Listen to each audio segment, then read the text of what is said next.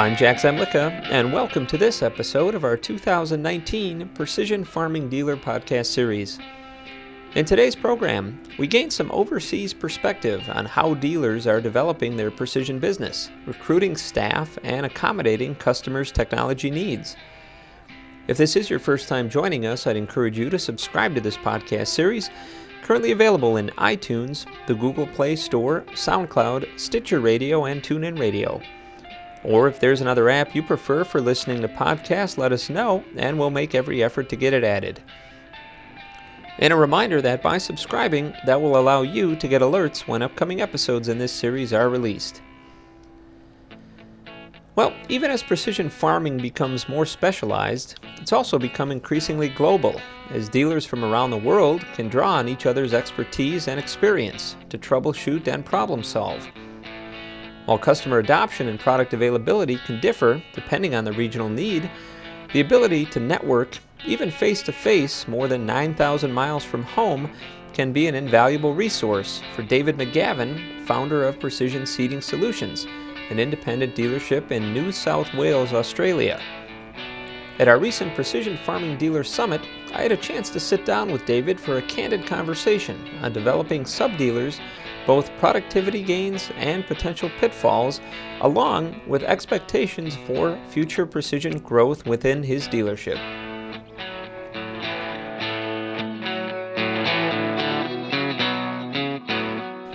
Well, I came home to the farm after selling machinery.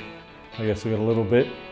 Had plenty of time on my hands, so was looking for a product to sort of sell, and we found ourselves using precision planting equipment on our own farm, and that's where the precision business started for us.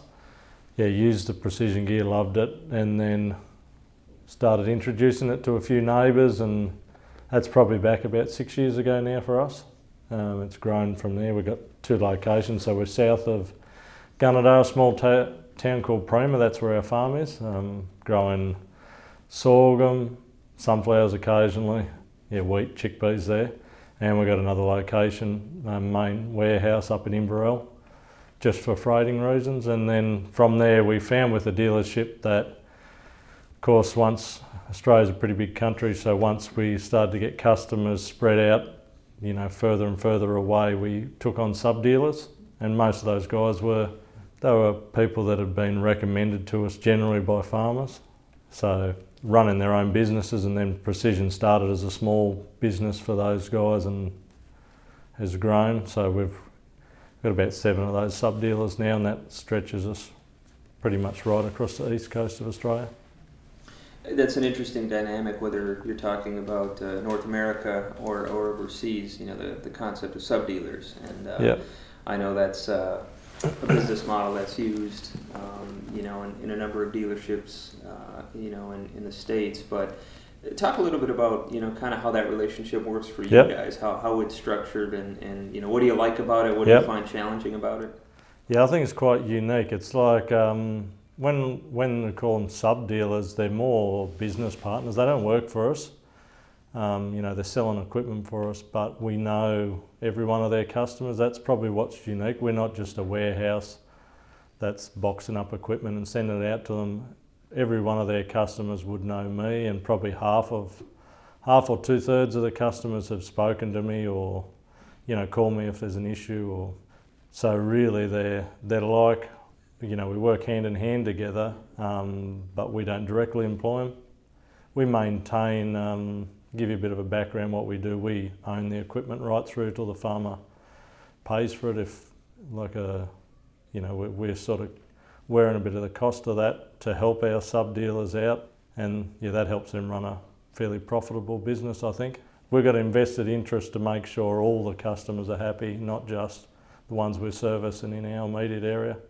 We've got a fairly large area we service with our own staff, and then use sub-dealers that are either farmers or in the farming industry already. So it helps to have some local knowledge, talking to local farmers. So I don't know how to sow peanuts, so it's handy. Up north we've got a peanut farmer, and he's one of our dealers. So it probably allows you to diversify your service a little bit too, and obviously again, having somebody maybe that's trusted, but also maybe a little bit more specialized in something, with, I'm guessing, a pretty large service area that you guys cover.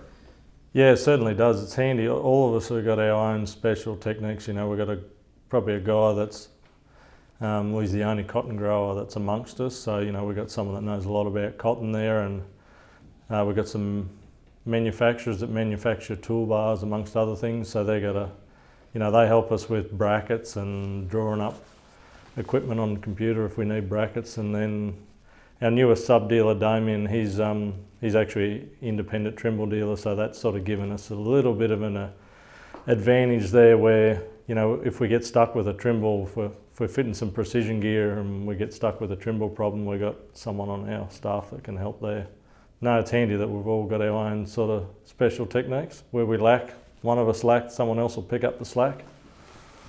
And that's a big part of now a lot of precision businesses is kind of the specialization, but also the flexibility, being able to problem solve, troubleshoot, almost anything that comes your way.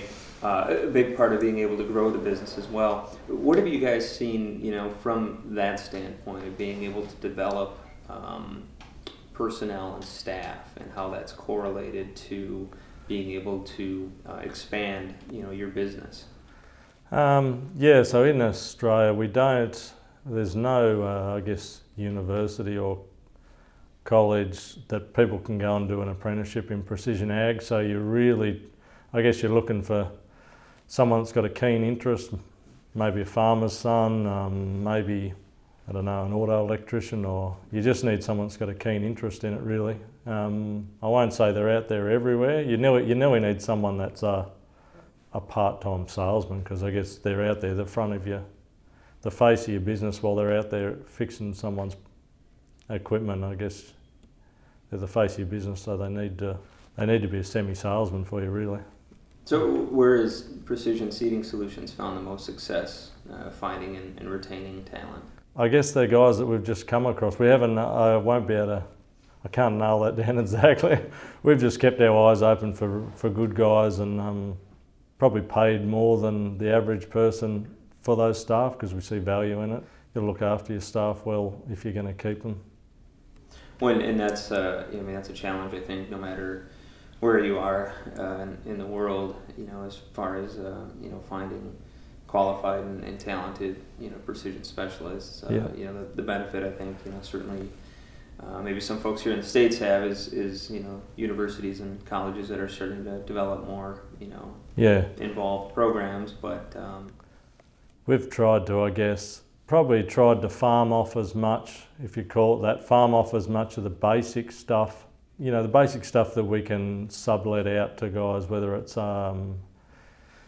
social media or putting together documents, rather than bogging ourselves down in that kind of stuff, we're subletting that out and getting that done by people that know how to do it better than us, and that frees us up to be focused on the important things. So kind of looking forward, what are some of the areas that you're hoping to develop, kind of grow the precision business? I know, one of the things that has come up is kind of the, not so much the structural side, but just the progression, of dealerships in North America, dealerships in Europe, dealerships in Australia. Everybody's kind of at a different stage, I think, with precision and how they're selling it, servicing it. Yes, I think we probably want to get back to where we were 6 years ago, to be honest, in some way. Like when we started up, it's really easy to service 20 or 30 customers well when that's all you've got. But as we've grown, we've grown more and more customers, and you've got less and less time for those customers. But on the same token, we're doing enough business now that it allows us to expand and, I guess, set some guidelines and service platforms to make sure that we can get back to where we were, when we had a handful of staff. So that's where my main focus is this year, to be honest. We've just put on a new manager that's going to take over a lot of what I've been doing, and I'm going to be able to sit back and focus on making sure we've got that support. The key time of year when, we've probably got a 3 or 4 month period where we're the busiest, and that's the time when someone rings you at 9 o'clock at night. We need to be able to answer the call and go out there if we have to, for sure.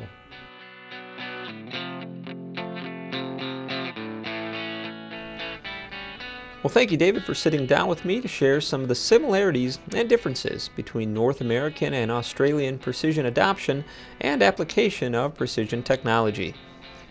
I certainly look forward to your feedback on today's program, so feel free to drop me an email at jzemlicka@lessitermedia.com or give me a call at 262-777-2441. And if you haven't done so already, you can subscribe to this podcast in iTunes or the Google Play Store to get an alert when future episodes are released. And you can also keep up on the latest precision farming practices impacting your dealership by registering online for our free daily email update. And be sure to follow us on Twitter at PFD Editors and on our Precision Farming Dealer Facebook page. And finally, I'd encourage you to mark your calendars for the Dealership Minds Summit this July 30th and 31st in Peoria, Illinois. The theme of this year's event is 360-degree sales, actionable strategies for the farm equipment dealer. You can visit farmequipment.com for more information and program announcements.